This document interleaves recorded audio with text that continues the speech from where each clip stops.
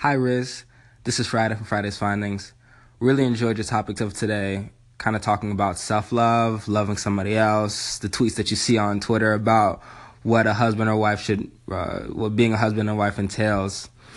And, I was just thinking, I'm really kind of just going to ramble here, but first of all, at least for me, I'm only 21 years old. I don't really know that much about life because I haven't really lived that much of it. Sure, I've been on this earth for a little while, but it's just my experiences are so limited compared to somebody else who's older than me. So I feel like it takes a lot of time, trial and error, to understand what you need in a relationship, how you're able to love yourself and love somebody else, whether that's romantic or friendship.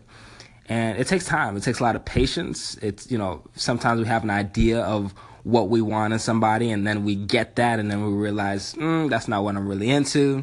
So it takes a lot of trial and error. Furthermore, what you like and what you need in a relationship is different from what your friend needs, is different from what your parents needed, is different from what I need. And so the context by which a relationship, whether friendship or romantic, is successful is different for a lot of different people. Because on paper, like, even if we're gonna use like the tweets, like, yeah, she sips Henny, that means she's wifey type, or yeah, he asked you about your day. Those are all desirable things, whatever it may be. But those are just table stakes, right? For whatever attributes are desirable in a relationship. It's because on paper it might look great, but in actuality, the connection might not be there, the chemistry might not be there. So it just varies so much. I think there's a certain degree of magic and happen chance that's also required for a relationship to work. And my last point, I promise will be the last clip. Relationships are also ongoing, right? It's constantly understanding what you're getting out of it, what they're getting out of it, meeting the other person's needs, ensuring that person meets your own needs. It's really a balancing act of communication and trust, and because what enabled two people to begin a relationship is not always the same ingredients that are required to maintain the relationship at a year point, and maintain that relationship at 2 years, 5 years, etc.